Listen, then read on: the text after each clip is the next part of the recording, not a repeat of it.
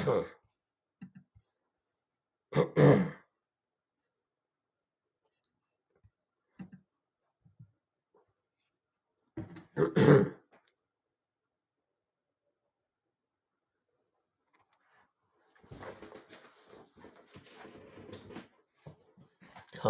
معذرت خواہ ہیں کہ پروگرام شروع کرنے میں کچھ تاخیر ہو رہی ہے. ہاں خوشی کی بات تو ہے، کون روک سکتا.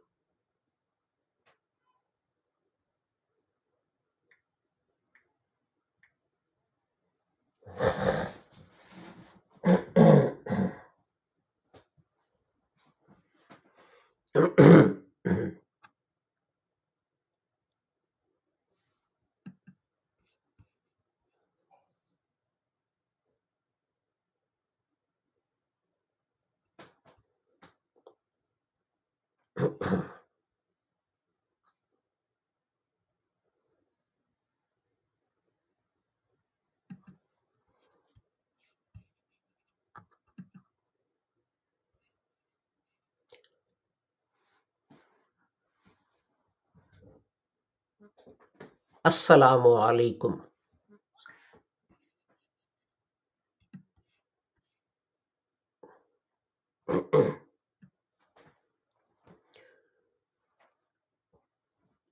سننے والوں کے لیے معذرت کے ساتھ ہم پروگرام شروع کرنے کی کوشش کر رہے ہیں. کچھ تھوڑی سی اس میں پرابلم آ رہی ہے.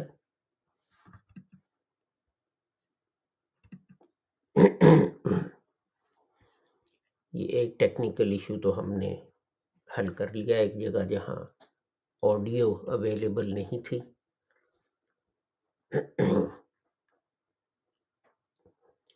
تو دوسری جگہ کا ہم جو ہے ایشو وہ حل کرنے کی کوشش کر رہے ہیں.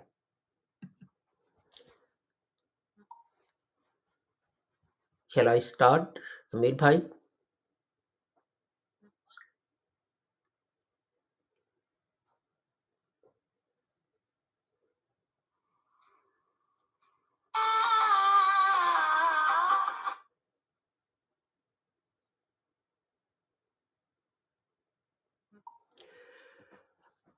السلام علیکم ورحمۃ اللہ وبرکاتہ.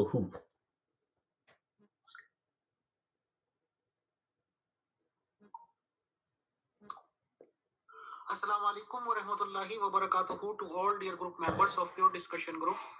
آج ہم ایک بار پھر سے محترم شاہد عزیز صاحب کا پرخلوص استقبال کرتے ہیں، ان کو ویلکم کہتے ہیں پیور ڈسکشن گروپ میں. آئیں محترم شاہد عزیز صاحب، ویلکم، اور آپ کے سلام کے جواب میں وعلیکم السلام ورحمۃ اللہ وبرکاتہ سر. شکریہ بھائی.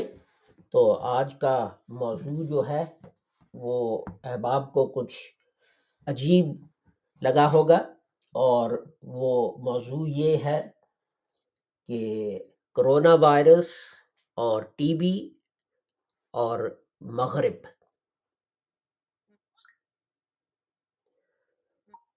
تو اصل میں اس براڈ کاسٹ میں آپ کے ساتھ اپنے کچھ خیالات شیئر کرنا چاہتا ہوں جو اپنا اسلام اور چیریٹی کے بارے میں ہے.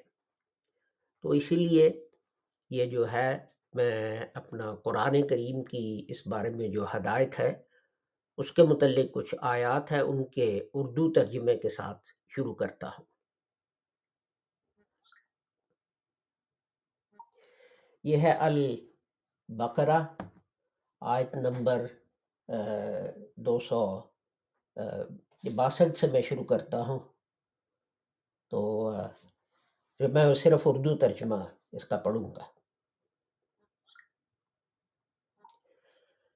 قرآن کریم فرماتا ہے، وہ لوگ جو اپنے مالوں کو اللہ کی راہ میں خرچ کرتے ہیں، پھر اس کے پیچھے جو خرچ کیا نہ احسان جتاتے ہیں اور نہ دکھ دیتے ہیں، ان کے لیے ان کا اجر ان کے رب کے پاس ہے، اور انہیں کوئی خوف نہیں، نہ وہ غمگین ہوں گے. نیک بات کہنا اور معاف کر دینا اس صدقہ سے بہتر ہے جس کے پیچھے دکھ پہنچایا جائے، اور اللہ بے نیاز بردبار ہے۔ اے لوگوں جو ایمان لائے ہو، اپنی خیرات کو احسان جتا کر اور ستا کر باطل نہ کرو، اس شخص کی طرح جو اپنا مال لوگوں کے دکھانے کے لیے خرچ کرتا ہے اور اللہ اور آخرت کے دن پر ایمان نہیں لاتا، سو اس کی مثال اس صاف چٹان کی سی ہے جس پر مٹی ہو، پھر اس پر زور سے مینہ بسے اور اسے بالکل صاف کر کے چھوڑ دے، اس میں کچھ بھی نہ پا سکیں گے جو کمایا تھا، اور اللہ کافر لوگوں کو راہ نہیں دکھاتا۔ اور ان لوگوں کی مثال جو اپنے مالوں کو اللہ کی رضا چاہتے ہوئے اور اپنے آپ کو مضبوط رکھنے کے لیے خرچ کرتے ہیں، اس باغ کی مثال کی طرح ہے جو اعلیٰ درجے کی زمین پر ہو، پھر اس پر زور کا مینہ پڑے تو وہ اپنا پھل دو چند دے، اور اگر اس پر زور کا مینہ نہ پڑے تو ہلکا مینہ ہی اس کے لیے کافی ہے، اور اللہ جو تم کرتے ہو وہ دیکھتا ہے۔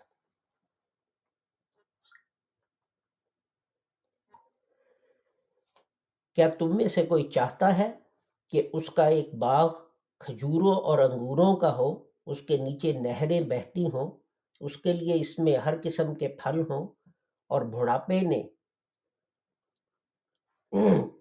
آ گیا ہو اور اس کی اولاد چھوٹی چھوٹی ہو، پھر اسے ایک بگولا پہنچے جس میں آگ ہو، پس وہ جل جائے؟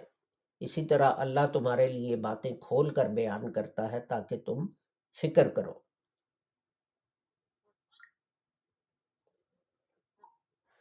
اے لوگوں جو ایمان لائے، ان چیزوں سے جو تمہیں پسند ہیں جو تم کماتے ہو، اور اس سے جو ہم نے تمہارے لیے زمین سے نکالا ہے، اور ردی چیز دینے کا مت سوچو، اس میں سے تم خرچ کرو گے حالانکہ تم خود اس کو لینے والے نہیں، سوائے اس کے کہ اس کی قیمت کم کراؤ، اور جان لو کہ اللہ بے نیاز تعریف کیا گیا۔ اور آخری آیت، شیطان تم کو تنگ دستی سے ڈراتا ہے اور تمہیں بخل کا حکم دیتا ہے، اور اللہ تمہیں اپنی طرف سے مغفرت اور فضل کا وعدہ دیتا ہے، اور اللہ کشائش والا، جاننے والا۔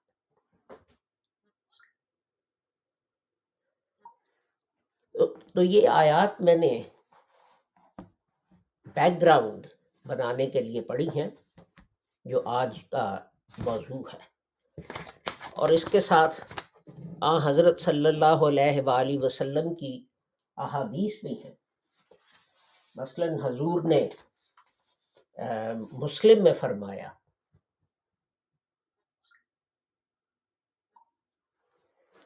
جب ایک شخص گزر جاتا ہے تو اس کے اعمال اس کے ساتھ ہی ختم ہو جاتے ہیں، سوائے تین چیزوں کے: صدقہ جاریہ، علم جس سے دوسرے فائدہ اٹھائیں، اور نیک اولاد جو اس کے لیے دعا کرے۔ اس کے علاوہ باقی سب چیزیں ختم ہو جاتی ہیں۔ اور حضرت نے فرمایا کہ خدا تعالیٰ کہتا ہے، اے آدم کی اولاد، تم دوسروں پہ خرچ کرو تو میں تمہارے لیے خرچ کروں گا۔ یہ بخاری اور مسلم دونوں میں ہے۔ اسی طرح حضرت نے فرمایا، تمہاری مسکراہٹ دوسرے کے لیے وہ بھی ایک صدقہ ہے۔ اگر تم کوئی پتھر یا کانٹے یا ہڈیاں جو ہیں وہ دوسروں کے راستے سے ہٹا دو تو یہ بھی صدقہ ہے۔ اگر تم کسی بھولے ہوئے کو راستہ دکھا دو، یہ بھی صدقہ ہے۔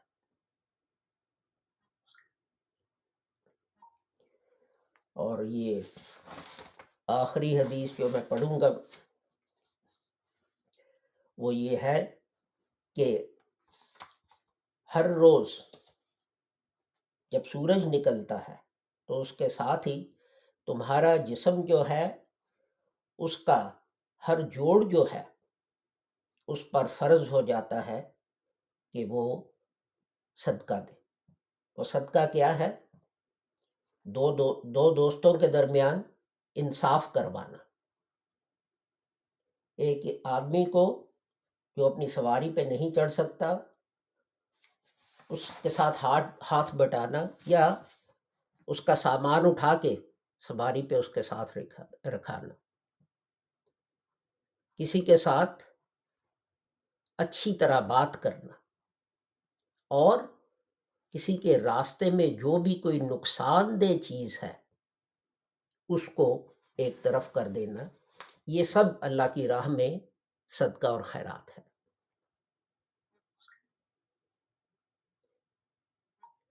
تو میں نے اتنی تفصیل سے قرآن کریم جو ہے اس کی یہ آیات پڑھی، اور حضرت صلی اللہ علیہ وآلہ وسلم نے جو کم از کم مسلمانوں کے لیے ہدایت چھوڑی ہے وہ آپ کی خدمت میں پیش کی.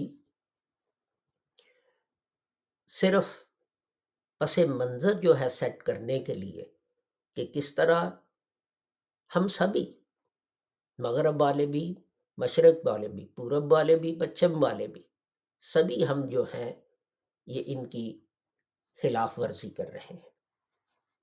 اور یہ ٹی بی اور کرونا وائرس کا جو میں نے موضوع چنا ہے یہ اس مثال کے طور پہ ہے کہ کس طرح ہم قرآن اور حدیث کی جو یہ ہدایات ہیں ان کی نافرمانی کر رہے ہیں، اور اس سے انسانیت کو کس طرح نقصان پہنچ رہا ہے.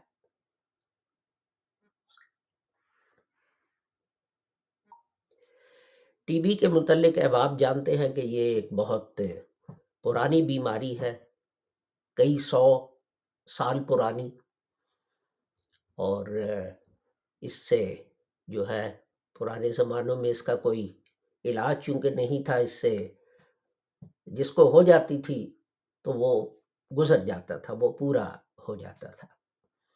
تو جس کو ٹی بی ہو جائے تو اس کو الگ کر دیتے تھے، اس کا بستر، اس کے برتن وغیرہ ہر چیز الگ کر دیتے تھے، اس لیے کہ یہ چھوت کی بیماری جو ہے وہ سمجھی جاتی ہے، چھوت کی بیماری ہے. تو دوسروں کو اس سے محفوظ کرنے کے لیے یہ جو ہیں ٹی بی کے سینیٹوریم یہ بھی شہروں سے باہر بنائے جاتے تھے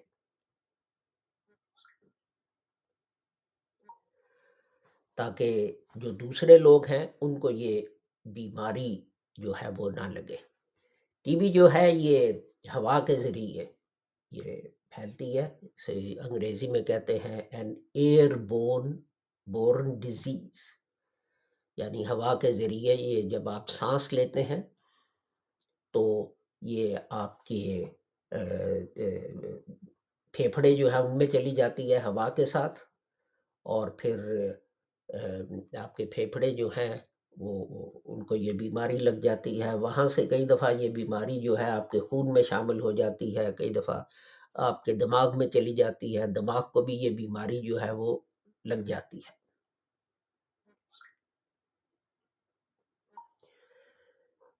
تو یہ جو ہے بیماری، اس کی ویکسین جو بہت حد تک مفید اور کارآمد ثابت ہوئی، وہ 100 سال پہلے ایجاد کی گئی تھی.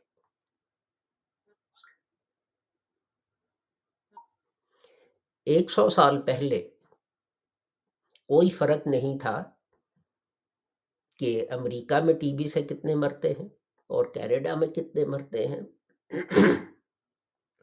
اور افریقہ میں کتنے مرتے ہیں اور انڈیا میں کتنے مرتے ہیں. ساری دنیا میں یہ ٹی بی پھیلی ہوئی تھی، اور جس کو لگ جاتی تھی وہ گزر جاتا تھا، پورا ہو جاتا تھا.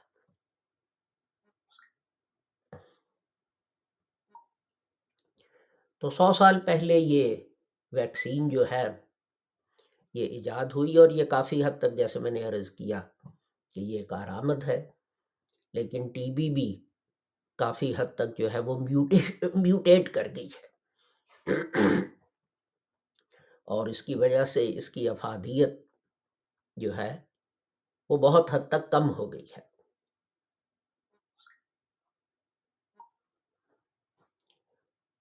پچھلے سال 9.6 ملین لوگ جو تھے ان کو ٹی بی ہوئی، اور قریباً ہر سال 1.5 ملین لوگ جو ہیں وہ ٹی بی سے گزر جاتے ہیں۔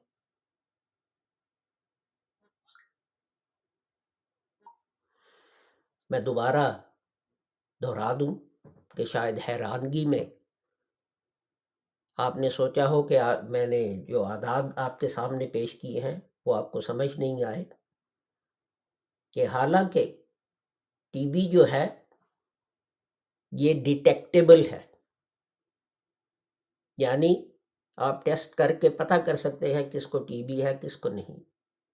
یہ پریونٹیبل ہے، یعنی اس سے آپ بچاؤ لوگوں کا کر سکتے ہیں۔ یہ کیوریبل ہے، یعنی اس کا علاج کیا جاتا ہے۔ اس کے باوجود 9.6 ملین جو ہیں لوگ ہر سال ان کو ٹی بی ہوتی ہے، اور 1.5 ملین لوگ جو ہیں وہ ٹی بی سے مر جاتے ہیں۔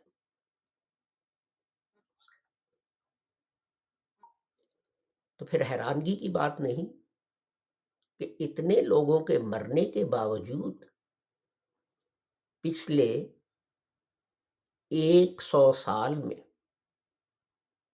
شروع میں جو ایک ویکسین جو تھی جو ایجاد کی گئی، پچھلے 100 سال میں اس کے بعد نہ ٹی بی پہ کوئی خاص ریسرچ ہوئی ہے، نہ اس کی ویکسین کو بہتر بنانے کے لیے کوئی ریسرچ ہوئی ہے، نہ کوئی نئی ویکسین جو ہے اس کو روکنے کے لیے بنائی گئی ہے اور مارکیٹ کی گئی ہے۔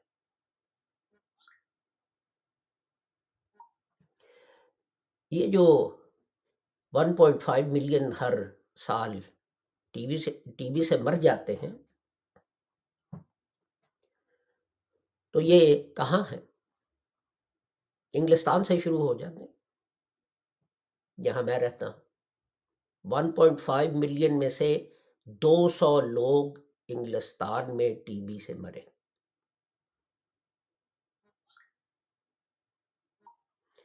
تو زیادہ لوگ جو ہیں وہ کہاں مرے؟ افریقہ میں مرے، پاکستان میں مرے، ہندوستان میں مرے، بنگلہ دیش میں مرے۔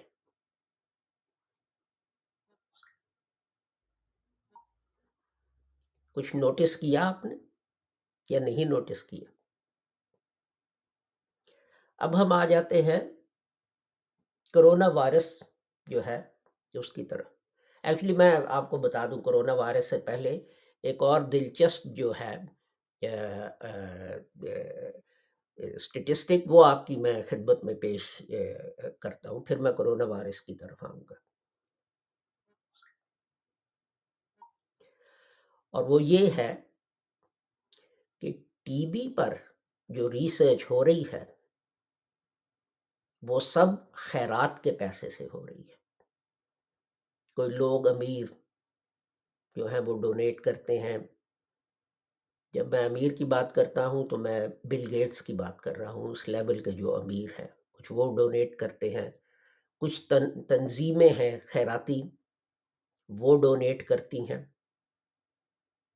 دنیا میں کہیں بھی کوئی سرکار جو ہے کوئی خاص کنٹریبیوشن نہیں دے رہی ٹی بی پر ریسرچ کی، اور اس وقت شارٹیج جو ہے وہ 3.5 بلین ڈالرز کی ہے۔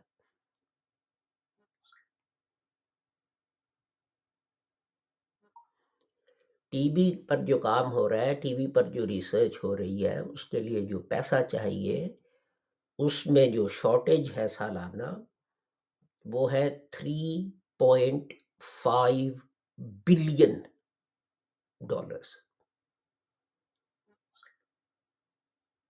یہ غالباً بنتے ہوں گے 3.5 ارب ڈالر۔ یہ شارٹیج ہے۔ اور جب کہا جائے کہ جناب یہ پیسے جو ہیں یہ کہیں سے یہ کوئی کنٹریبیوٹ کرے، یہ پیسے دیے جائیں، کچھ کیا جائے، تو جواب دیا جاتا ہے ہاں ہاں ہم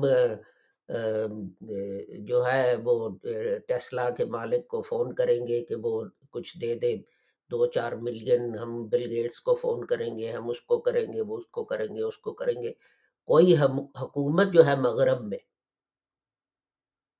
وہ یہ نہیں کہتی کہ یہ 1.5 ملین افریقن اور پاکستانی اور ہندوستانی اور بنگلہ دیشی جو مر رہے ہیں ٹی بی سے، ان کے علاج پر ریسرچ کے لیے ہم کوئی پیسے دیں گے۔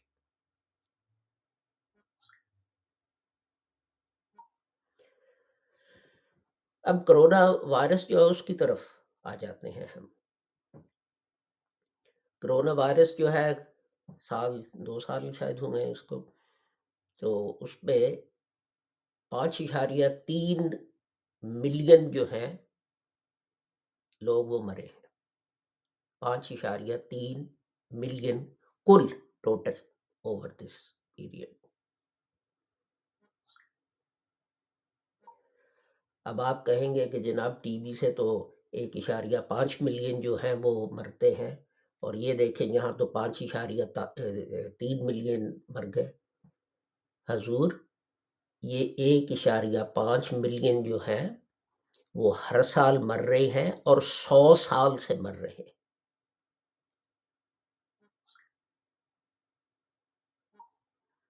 یہ جو ہے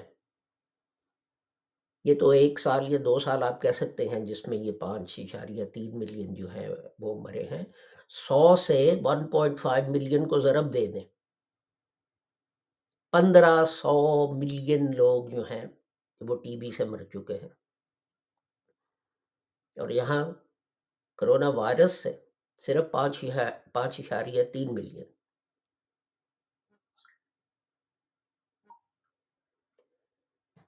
اور ان 5.3 ملین میں سے کوئی 3.25 ملین کے لگ بھگ، گیس کریں کہاں ہے، اندازہ لگائیں کہاں ہوں گے وہ۔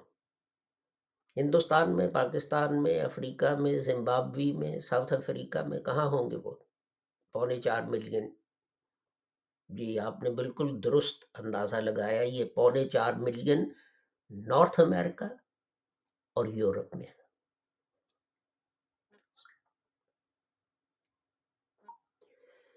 یعنی اپنے لوگوں کے لیے تو اس وقت میرے خیال 5 ویکسینز ہیں کرونا وائرس کی،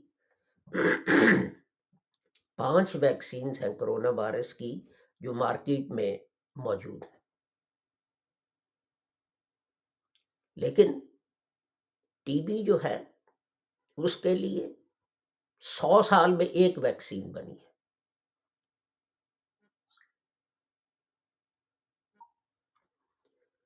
اب اگر میں کہوں کہ جناب یہ کالے گورے کا سوال ہے، تو پھر لوگ جو ہیں وہ ناراض ہو جاتے ہیں کہ جی ہم تو تعصب نہیں کرتے۔ تو تعصب کیا جو ہے اس کے ماتھے پر مہندی سے لکھا ہوا ہوتا ہے کہ میں تعصب ہوں؟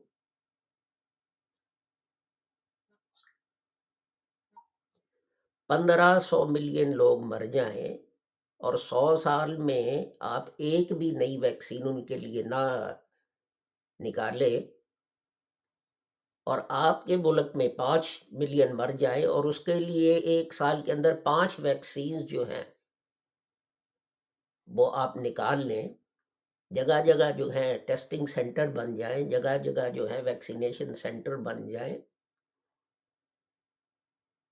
تو پھر یہ آپ کالے گورے کا نہ لگائیں، کم از کم یہ تعصب تو ہے نا کہ اپنا جو ہمارے ملک میں ہے وہ محفوظ رہے. انسانیت کا تو کوئی درد نہیں نا آپ کے دل میں. اور یہ نظام جو ہے بڑے زبردست نظام ہے. میں آپ کو بتاؤں کہ یہ مجھے 2 دفعہ کرونا وائرس ہوا ہے.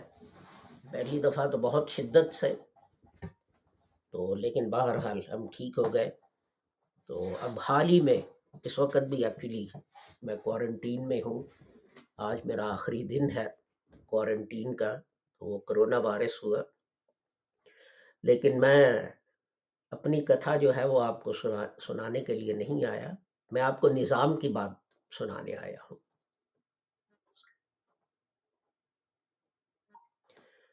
میری نواسی کی طبیعت کچھ خراب تھی، تو ہم نے آن لائن جو تھا وہ ٹیسٹ سینٹر اپوائنٹمنٹ کی کہ جی سب ہم آئیں گے تو آپ ٹیسٹ کریں. تو ہم سب لوگ چلے گئے. وہاں انہوں نے ٹیسٹ کر کے اسی وقت بتا دیا کہ جناب 2 آپ میں سے پازیٹیو ہیں، باقی نیگیٹو ہیں. ایک میں پازیٹیو تھا، ایک میری نواسی پازیٹیو تھی. اس کے بعد ہم گھر آ گئے.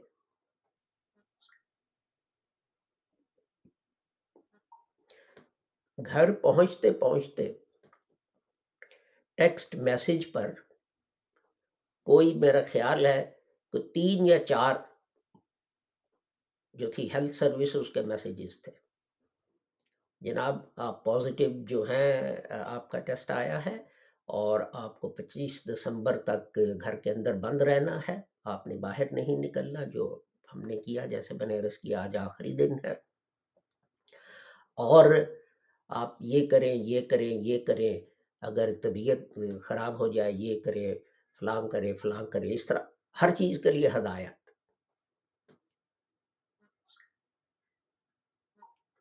اور سب سے بڑھ کے میں حیران رہ گیا کہ مجھے ایک فون کال آئی کہ جناب پازیٹیو ٹیسٹ ہوئے ہیں. میں نے کہا یار تم نے پاگل کر دیا ہے ٹیکسٹ میسیجز بھیج بھیج کے.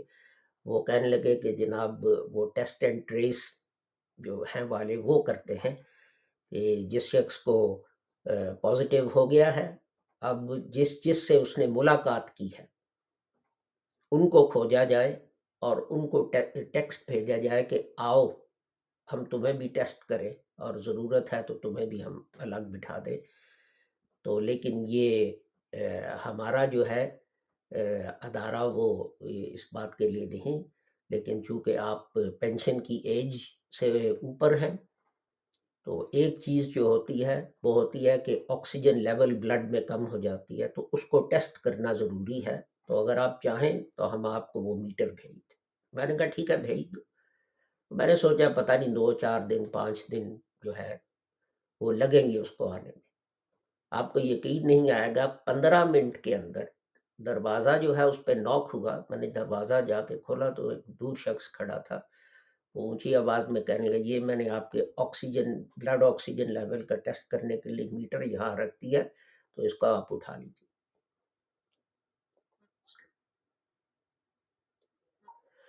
تو بلا تعصب اپنا ملک جو ہے اس کے اندر تو بلا تعصب سب کے لیے ہو رہا ہے. لیکن یہ دیکھیں کتنا عظیم شان جو ہے وہ انتظام ہے. اور انسان جو ہے حیران رہ جاتا ہے کہ کس طرح جو ہے عوام جو ہے ان کی بھلائی کے لیے وہ یہ کیا جا رہا ہے. کوئی صاحب ہیں ایک اور ملک میں، وہ کہنے لگے کہ حکومت نے کہا کہ غریبوں کے لیے مفت ویکسینیشن ہوگی. تو کہیں کہ ہم وہاں جا کے کیو میں کھڑے ہو گئے تو بڑی بڑی کاروں والے آئیں، کیو جمپ کریں، اندر جائیں، ٹیکہ لگوائیں اور وہ چلے جائیں اپنے گھر. تو کہیں گے 5 گھنٹے کے بعد کھڑے ہو کے تھک کے تو ہم پھر گھر واپس آ گئے. تو اس کا تو کوئی فائدہ نہیں. لیکن دیکھیے اتنا عظیم سسٹم قائم ہونے کے باوجود جو میری شکایت ہے وہ یہ ہے کہ مغرب نے یہ کہا کہ ہم نے یہ صرف اپنے لیے کرنا. ان کی آنکھیں تب کھلی اور یہ آرگیومنٹ بھی استعمال کی گئی کہ جناب اگر ہم نے اپنے سارے ملک کو ویکسینیٹ کر بھی لیا تو جب افریقہ سے، ہندوستان سے، پاکستان سے، ان ملکوں سے لوگ آئیں گے تو ہو سکتا ہے وہ ویکسینیٹڈ نہ ہو، تو اس سے دوبارہ ہمارے ملک کے اندر پھر کرونا وائرس جو ہے وہ شروع ہو جائے۔ تو اس لیے ہمیں ان کی مدد کرنی چاہیے،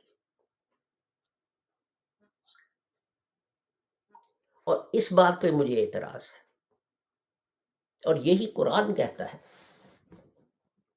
دیکھیں قرآن جو ہے وہ کہتا ہے کہ یہ کیوں کر رہے ہیں، یہ قرآن کی اس آیت میں ہے جو میں نے آپ کو پڑھ کے سنائی، کہ جو چیزیں تم دینے کا قصد کرتے ہو وہ ردی چیز دینے کا قصد نہ کرو جو تمہیں چاہیے نہیں۔ شیطان تمہیں ڈراتا ہے اور تمہیں کہتا ہے کنجوسی کرو، لیکن شیطان کی بات نہ سنو، خدا کی بات سنو۔ لیکن مغرب نے تو شیطان کی بات سنی کہ ہم نے اگر یہ ویکسین جو ہے یہ افریقہ بھیج دی اور انڈیا بھیج دی اور پاکستان بھیج دی اور کہاں کہاں بھیج دی تو ہمارا کیا بنے گا، ہمیں کمی ہو جائے گی، ہمیں تنگ دستی ہو جائے گی۔ ایگزیکٹ قرآن نے جو فرمایا ہے یہ اس کی ایک تصویر، ایک ویڈیو ہماری اور آپ کی آنکھوں کے سامنے چل رہی ہے۔ لیکن افسوس یہ ہے کہ ہم نے قرآن جو ہے اس کو صرف چوم کر، ماتھے پہ لگا کر اور سب سے اونچے شیلف پر رکھ دینے کے لیے رکھا ہوا ہے۔ کئی میں گھروں میں گیا ہوں، وہاں اتنے خوبصورت غلاف بنے ہوئے ہوتے ہیں ریشم کے اور کس چیز کے، اور قرآن جو ہے اتار کے تو اس کو ایک بڑے ریشمی تکیے پر سامنے رکھا جاتا ہے اور پھر اس کی تلاوت کی جاتی ہے۔ لیکن اگر کوئی پوچھے کہ بھیا یا بہن یہ آپ نے کیا پڑھا ہے، تو کسی کو پیغام تو چھوڑ دے، الفاظ کا مطلب نہیں پتا۔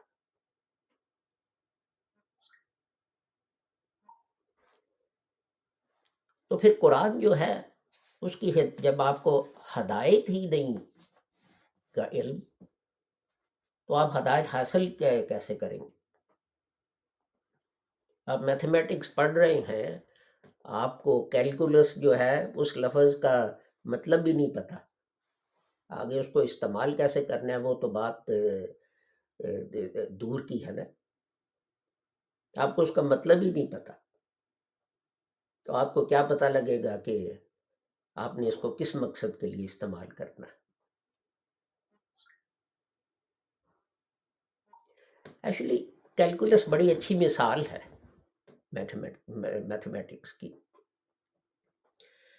یہ جو ہے یہ بحث ہے کہ کس نے یہ میتھمیٹکس کا جو ہے یہ ایجاد کیا تھا۔ کچھ لوگ کہتے ہیں نیوٹن نے، کچھ لوگ کہتے ہیں لائبنٹس نے، وغیرہ وغیرہ۔ لیکن یہ ہمارا آج کا موضوع یہ نہیں کہ نیوٹن صاحب نے یہ میتھمیٹیکل سبجیکٹ دریافت کیا تھا، یہ لائبنٹس نے کیا تھا۔ لیکن بہرحال اس کا جو ہے کس کام کے لیے استعمال ہوتا ہے؟ اس کام کے لیے استعمال ہوتا ہے کہ ایک وقت پر at a particular point in time, جسے انگریزی میں کہتے ہیں، کس چیز کی کیا ویلیو ہے۔ اس کی مثال یہ ہے کہ آپ ایک شہر سے یا ایک جگہ سے دوسری جگہ جا رہے ہیں تو آپ کو 2 گھنٹے لگتے ہیں، تو وہ جگہ جو ہے 100 میل دور ہے، تو آپ کہیں گے کہ جناب یہ 50 میل فی گھنٹہ کی رفتار سے کار انہوں نے چلائی۔ لیکن اب ظاہر ہے کہ جب آپ سفر کر رہے تھے تو آگے اگر ٹریفک لائٹ تھی اور وہ سرخ تھی تو آپ اس پہ رکے ہوں گے۔ بل شاید یہ مثال جو ہے ہندوستان پاکستان وغیرہ کے لیے جو ہے نا کچھ کام کی نہ ہو، اس لیے کہ وہاں تو میں نے دیکھا کہ لائٹ گرین ہو یا ریڈ ہو یا ایمبر ہو، کسی کی صحت پہ کوئی اثر نہیں پڑتا، وہ سارے جو ہے دونوں طرف کی ٹریفک جاری رہتی ہے۔ لیکن بہرحال میں انگلینڈ میں رہ رہا ہوں تو انگلینڈ کے حساب سے یہ میں آپ کو مثال دے رہا ہوں کہ ریڈ لائٹ ہوگی تو آپ کھڑے ہو گئے ہوں گے، لائٹ گرین ہوگی تو پھر آپ تھوڑے سے پہلے آہستہ چلے ہوں گے، پھر سپیڈ پک اپ کی ہوگی وغیرہ وغیرہ. تو ہر پوائنٹ آف ٹائم جو ہے اس پہ آپ کی جو ہے سپیڈ وہ 50 میل گھنٹہ نہیں ہوگی، کبھی 0 ہوگی، کبھی 30 ہوگی، کبھی 50 ہوگی، کبھی 70 ہوگی. تو اسی لیے 100 میل کا سفر آپ نے 2 گھنٹے میں کر لیا.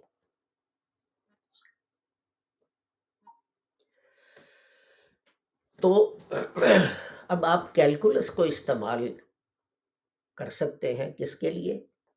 اکنامکس میں آپ اس کو استعمال کر سکتے ہیں کہ آپ کہتے ہیں جی انفلیشن اتنی ہے، یعنی اپنا افراط زر جسے اردو میں کہتے ہیں کہ ایک مہینے میں قیمتیں اتنی بڑھی، لیکن آپ کو ایک مہینے سے کوئی تعلق نہیں. آپ چاہتے ہیں کہ یہ دیکھیں کہ اس روز اس گھنٹے جب ہم نے اعلان کیا کہ ہم اپنا پیسہ ڈی ویلیو کر رہے ہیں، اس کی قدر کم کر رہے ہیں، تو اس وقت انفلیشن جو تھی کتنی تھی اور اس کے بعد جو ہے وہ کتنی ہوئی.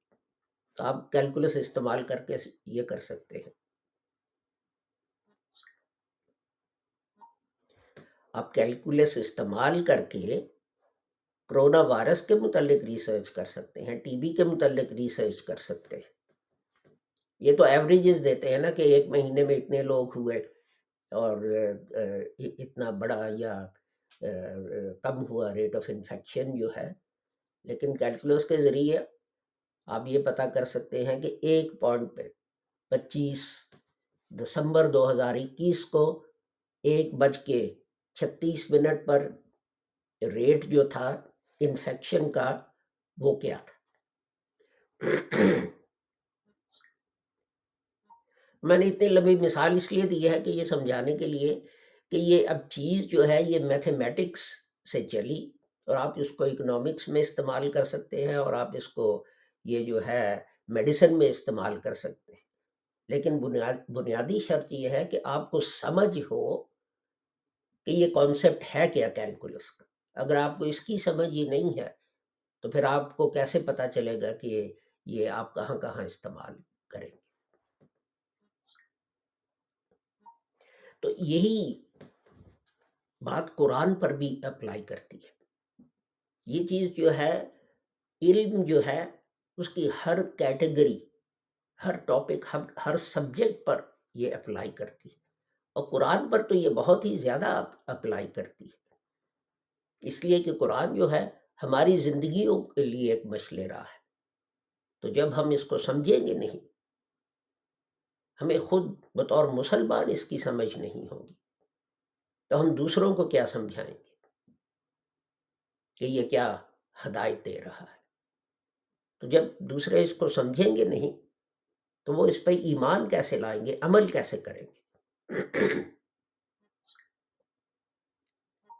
یہ چیزیں جو ہیں مغرب کی آپ ان کی طرف توجہ دلا سکتے ہیں کہ دیکھو قرآن میں تو لکھا ہے کہ اچھی چیز تو اس وقت سب سے زیادہ اچھی چیز جو ہے تمہارے پاس تمہارے لیے کیا ہے؟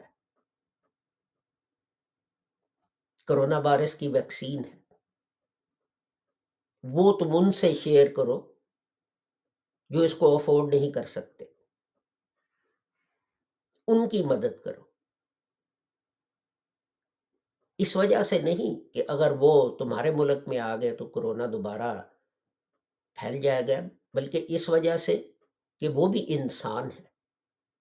وہاں بھی جو کرونا وائرس سے مرتا ہے، کسی کا بیٹا ہے، کسی کا شوہر ہے، کسی کا بھائی ہے، کسی کا باپ ہے، اس کو اس نظر سے دیکھو. اس نظر سے نہ دیکھو کہ اگر یہ کرونا وائرس سے انفیکٹڈ انگلینڈ آ گیا تو پھر ہم کیا کریں. یہ ہم چیز بھول چکے ہیں کہ انسان کو انسان کی نظر سے دیکھو.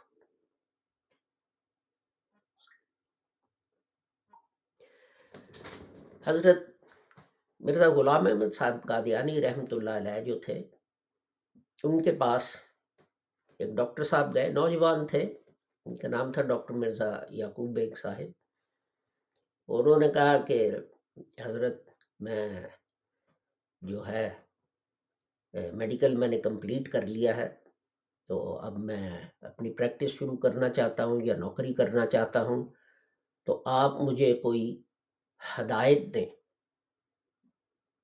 کہ میں کس چیز کو اپنے لیے مشعل راہ بناؤں اور ہمیشہ اس کی روشنی میں اپنا کیریئر، اپنا کاروبار جو ہے ڈاکٹری کا، وہ میں کروں۔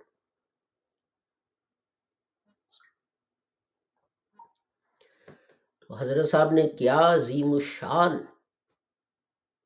نصیحت کی۔ حضرت مرزا غلام احمد صاحب رحمۃ اللہ علیہ نے فرمایا کہ جب کوئی مریض تمہارے پاس آئے تو سب کے ساتھ برابر کا سلوک کرو، سب کے ساتھ برابر کا سلوک کرو۔ یہ نہیں کہ تم مسلمان ہو، کوئی مسلمان آیا تو اس کو کیوں جمپ کرا لی، کوئی احمدی آیا تو اس کو کیوں جمپ کرا لی، نہیں۔ سب کا حق ہے کہ جس ترتیب کے ساتھ، جس باری کے ساتھ وہ آئے ہیں، اس باری کے ساتھ تم ان کی بات سنو۔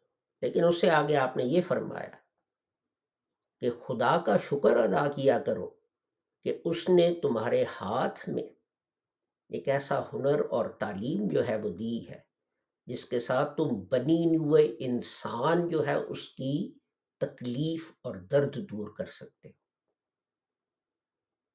یہ کبھی مت سوچنا،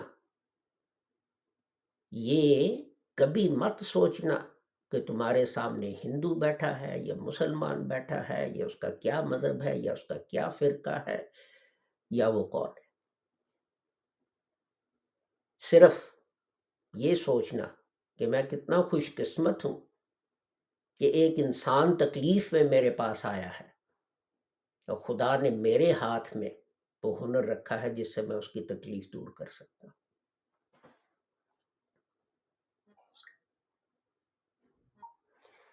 یہ چیز جو ہے انسانیت سے مفقود ہو گئی۔ یہ دیکھیں، ان آیات کی یہی تفسیر ہے، پریکٹیکل ایپلیکیشن ہے ان آیات کی۔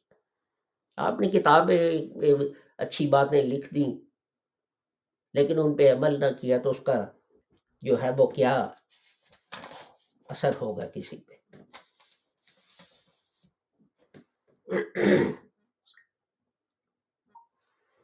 کیسے تم لوگوں کی مدد کرو؟ اپنے مالوں کو اللہ کی راہ میں خرچ کرو، اس کے بعد نہ احسان جتاؤ، نہ دکھ دو، پھر خدا تمہیں جو ہے وہ اجر دے گا۔ ہم نے دیکھا ہے کہ کئی لوگ جو ہیں وہ مدد کر بھی دیتے ہیں لیکن اس بری طرح سے وہ جو ہیں پیش آتے ہیں، جس کی ہیلپ کر رہے ہیں اس کو مجبور سمجھ کر، اس کو غریب سمجھ کر۔ میں نے خود اپنی آنکھوں سے دیکھا ہے۔ ایک دفعہ سردیوں کے دن، جنوری کا مہینہ تھا، شدید سردی تھی، میں راول پنڈی اترا بس سے، تو رات کا وقت تھا، شاید 2 بجے ہوں گے، 2:30 بجے ہوں گے، کچھ اس طرح کا ٹائم تھا۔ وہاں ایک بوڑھا بزرگ، اس کی 70 75 80 سال عمر ہوگی، بالکل اس نے مختصر کپڑے کاٹن کے پہنے ہوئے، پھٹے ہوئے، اور وہ بسوں پر سے سامان جو تھا اتار رہا تھا اور لاد رہا تھا، اور لوگ اس کو چند روپے دینے میں اس کے ساتھ جھگڑا کر رہے تھے۔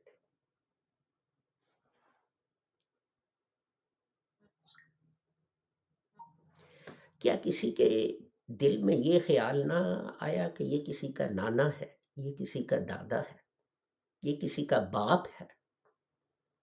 اس شخص کو کیا مجبوری ہے کہ رات کو 2 بجے جب ہم نے بنیان اور قمیض اور سویٹر اور کوٹ اور اوور کوٹ اور مفلر اور دستانے اور پتہ نہیں کیا کیا چیزیں، 2 3 جوڑے موزوں کے اور کیا کیا جو ہے پہن رکھا ہے، یہ ان کاٹن کے کپڑوں میں پھٹے ہوئے ایک بس اسٹیشن پر بسوں سے لوگوں کا سامان اتار رہا ہے اور چڑھا رہا ہے، اس کو دھتکارتے تھے، اس کے بری طرح اس کے ساتھ بات کرتے تھے۔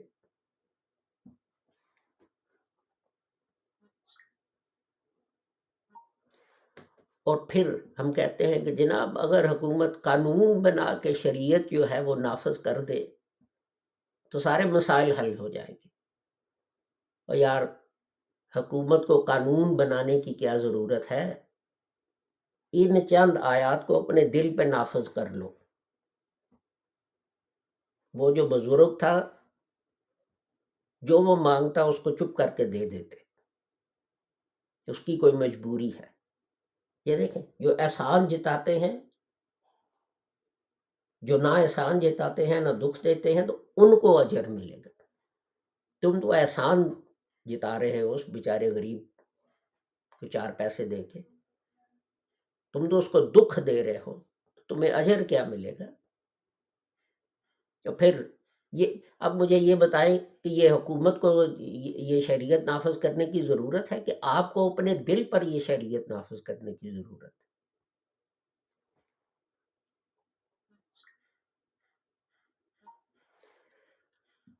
تو یہی رونا ہے ٹی بی کا اور کرونا وائرس کا اور مغرب کا بھی، کہ ویکسین اگر جائے گی تو کن ملکوں کو جائے گی؟ ان ملکوں میں جائے گی جن سے مغرب کے ممالک خوش ہیں. میں آپ کو ایک مثال دیتا ہوں. امریکہ سے تھوڑے سے فاصلے پہ آپ ایک کشتی بھی لے کے، تو لوگ جو ہیں جو زیادہ مہم جو قسم کے ہیں وہ تو عام کشتی میں بیٹھ کے تو وہ چپو سے چلا کے بھی وہاں سے امریکہ چلے جاتے ہیں. تو آپ سوچ سکتے ہیں کہ کتنا تھوڑا فاصلہ ہے. وہاں پہ ایک چھوٹا سا جزیرہ ہے کیوبا. کیوبا کی حکومت جو ہے اس سے امریکہ ناراض ہے، اور کسی کو اجازت نہیں کہ وہ کوئی دوائی، کوئی ویکسین، کوئی کھانا کیوبا بھیج سکے.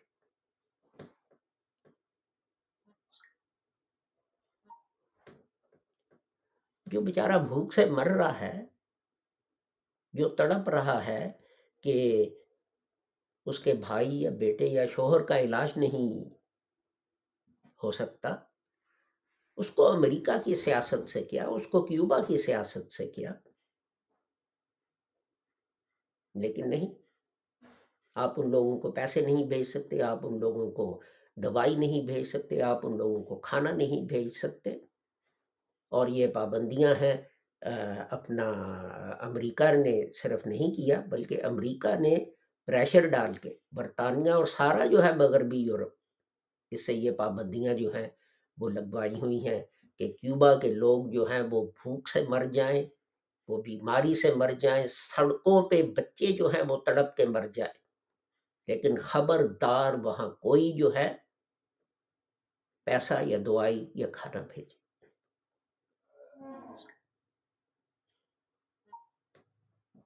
کیوبا میں جو ہے میں لوگوں کو جانتا ہوں، تو لیکن میں مجبور ہوں، میں ان کی کوئی مدد نہیں کر سکتا. تو کیا یہ قرآن شریف کی ان آیات پہ اگر ہم عمل کریں اور پھر ہم امریکہ اور یورپ کو کہیں کہ ہماری طرف دیکھو، ہم سے سبق لو، ہم تو انسان کو بطور انسان جو ہے وہ ٹریٹ کرتے ہیں،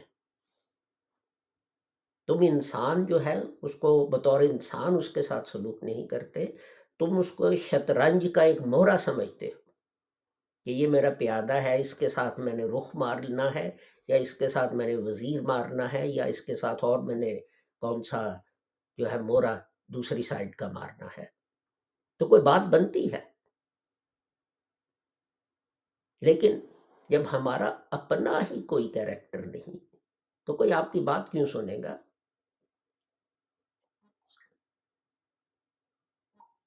کوئی آپ سے سبق کیوں لے گا؟ لوگ پوچھتے ہیں کہ شروع میں مسلمان جو ہیں وہ کامیاب کیوں ہوئے اور بعد میں کیوں نہ ہوئے؟ اس لیے شروع میں کامیاب ہوئے کہ وہ جانتے تھے کہ قرآن کی ہدایت کیا ہے. ہمیں تو اب الفاظ کا مطلب نہیں پتا، ہدایت جو ہے اس کی سمجھ ہمیں کہاں سے ہونی ہے؟ یہ آج جو میں نے پڑھی کہ لوگوں، جب تم دیتے ہو لوگ خیرات صدقہ تو ردی چیزیں نہ دیا کرو. ہم کیا کرتے ہیں؟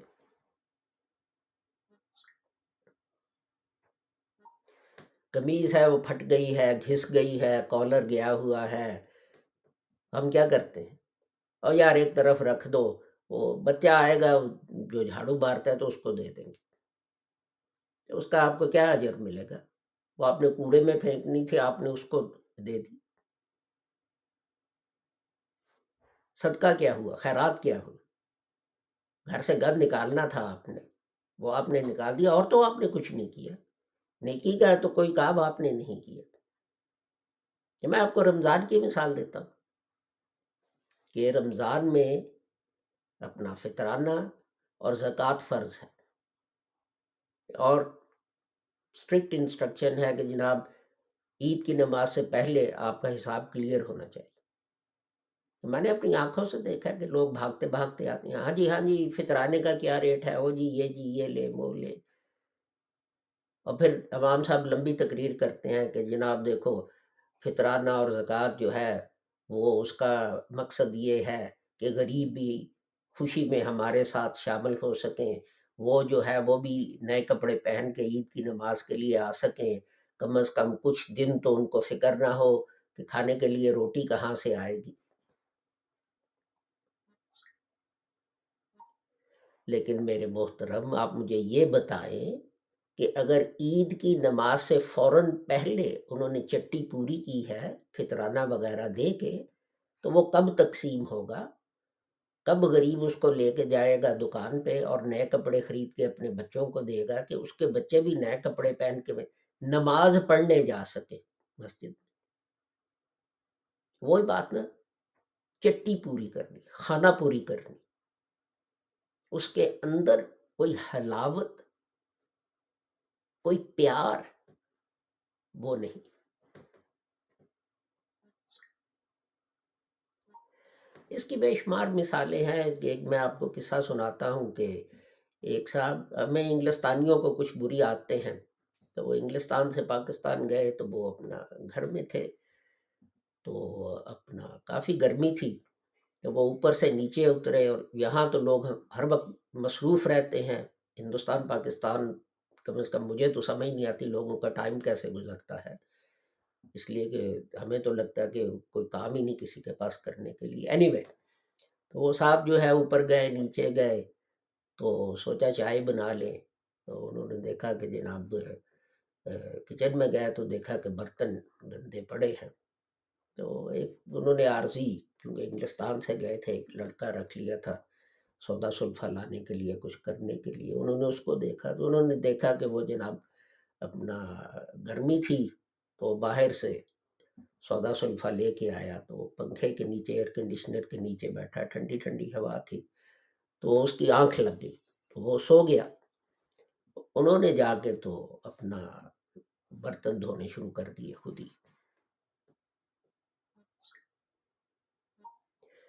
وہ برتن دھو رہے تھے تو اتنی دیر جو تھا دروازہ اس پہ کسی نے دستک دی، تو وہ گئے، انہوں نے دروازہ کھولا تو وہ کہنے لگی کہ آپ کیا کر رہے ہیں؟ خاتون تھی باہر، کوئی رشتہ دار ان کی، تو وہ کہنے لگے وہ میں ذرا برتن دھو رہا تھا.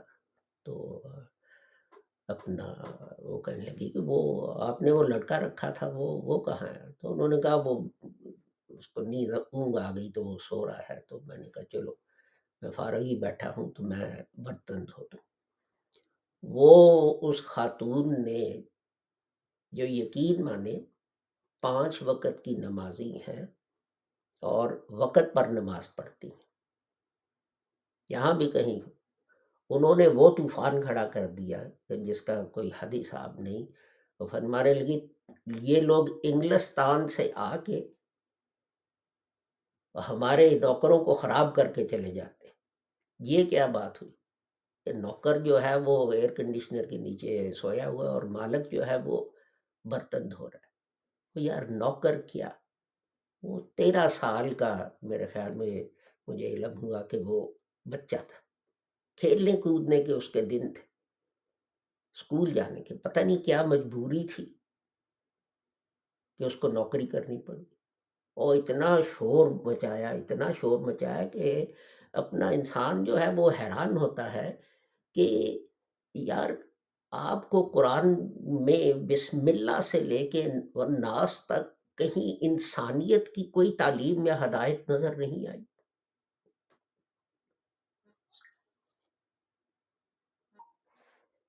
تو یہ انسانیت جو ہے جس کی ہدایت قرآن شریف کی ان آیات میں اور ان احادیث میں ہے. یہ دیکھیں جو فرمایا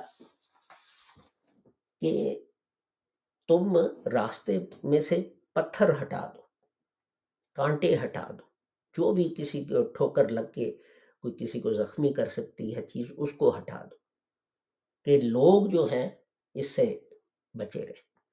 اب اس لوگ جو ہیں اس میں یہاں تو کوئی نہیں کہ وہ لوگ ہندو ہیں یا مسلمان ہیں یا عیسائی ہیں یا کیا ہے. لوگ، انسان، کسی کا مذہب نہیں کی.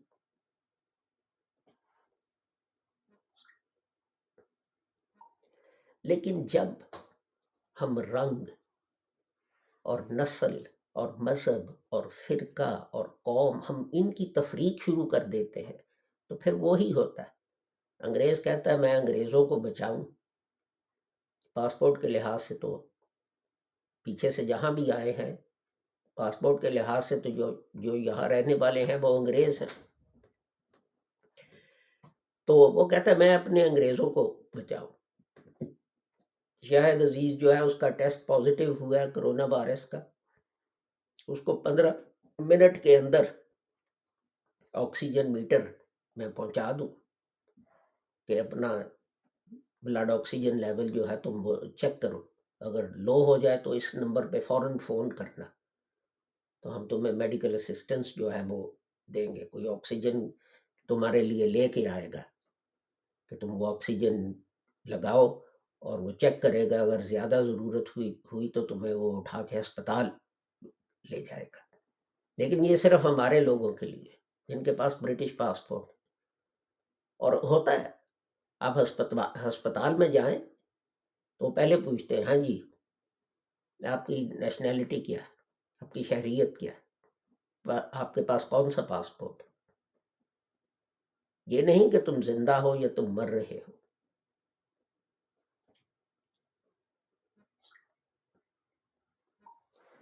تو پھر جب سچویشن یہاں تک پہنچ جائے تو پھر کون پوچھتا ہے اس بات کو کہ کس بیماری سے کون مر رہا. پھر جو ہے اس ایٹیچیوڈ کے ساتھ کون ٹی بی جو ہے اس کے لیے ایک نئی ویکسین جو ہے وہ ڈھونڈے گا.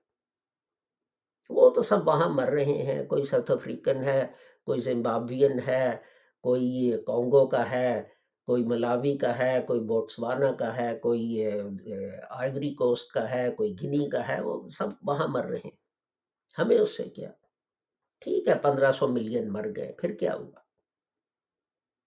ہم نے تو اپنے لوگوں کا دیکھنا ہے. ہمارے لوگ جو ہیں وہ تو ٹھیک ٹھاک فرسٹ کلاس ہیں. یہ کرونا وائرس جو ہے اگر ہمیں یہ بات سمجھ آ جائے، اگر ہمیں انسانیت کا سبق دے جائے، تو جو موتیں اس کرونا وائرس سے ہوئیں وہ میں سمجھوں گا وہ رائے گار نہیں گئی. لیکن مجھے نہیں امید کہ ہم اس سے کوئی سبق سیکھیں. ہم اسی طرح رنگوں میں اور نسلوں میں اور برادریوں میں اور فرقوں میں اور ان چیزوں میں بٹے رہیں گے، اور ہر بندہ جو ہے اپنی 1.5 اینٹ کی مسجد الگ بنا کے وہ جو ہے اپنے چند بندے جو ہیں ان کی بہتری کے لیے کام کرے گا. باقی بنی نوع انسان یا انسانیت وہ سب جائے بھاڑ میں. کاش ہم نے قرآن سے کوئی ہدایت حاصل کی ہوتی کہ انسان کیسا ہونا چاہیے اور کیا ہونا چاہیے۔ تو آج مجھے اس موضوع کہ ٹی بی اور کرونا وائرس اور مغرب جو ہے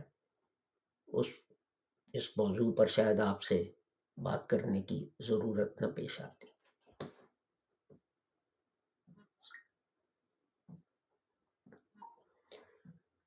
میں نے آپ کا بہت ٹائم لیا، 1 گھنٹہ ہو گیا ہے، تو اس لیے میں آپ سے اجازت چاہوں گا۔ میں انتظار کروں گا کہ اگر بھائی جو ہیں فیصل انہوں نے کوئی سوال وغیرہ پوچھنے ہیں تو وہ پوچھ لیں۔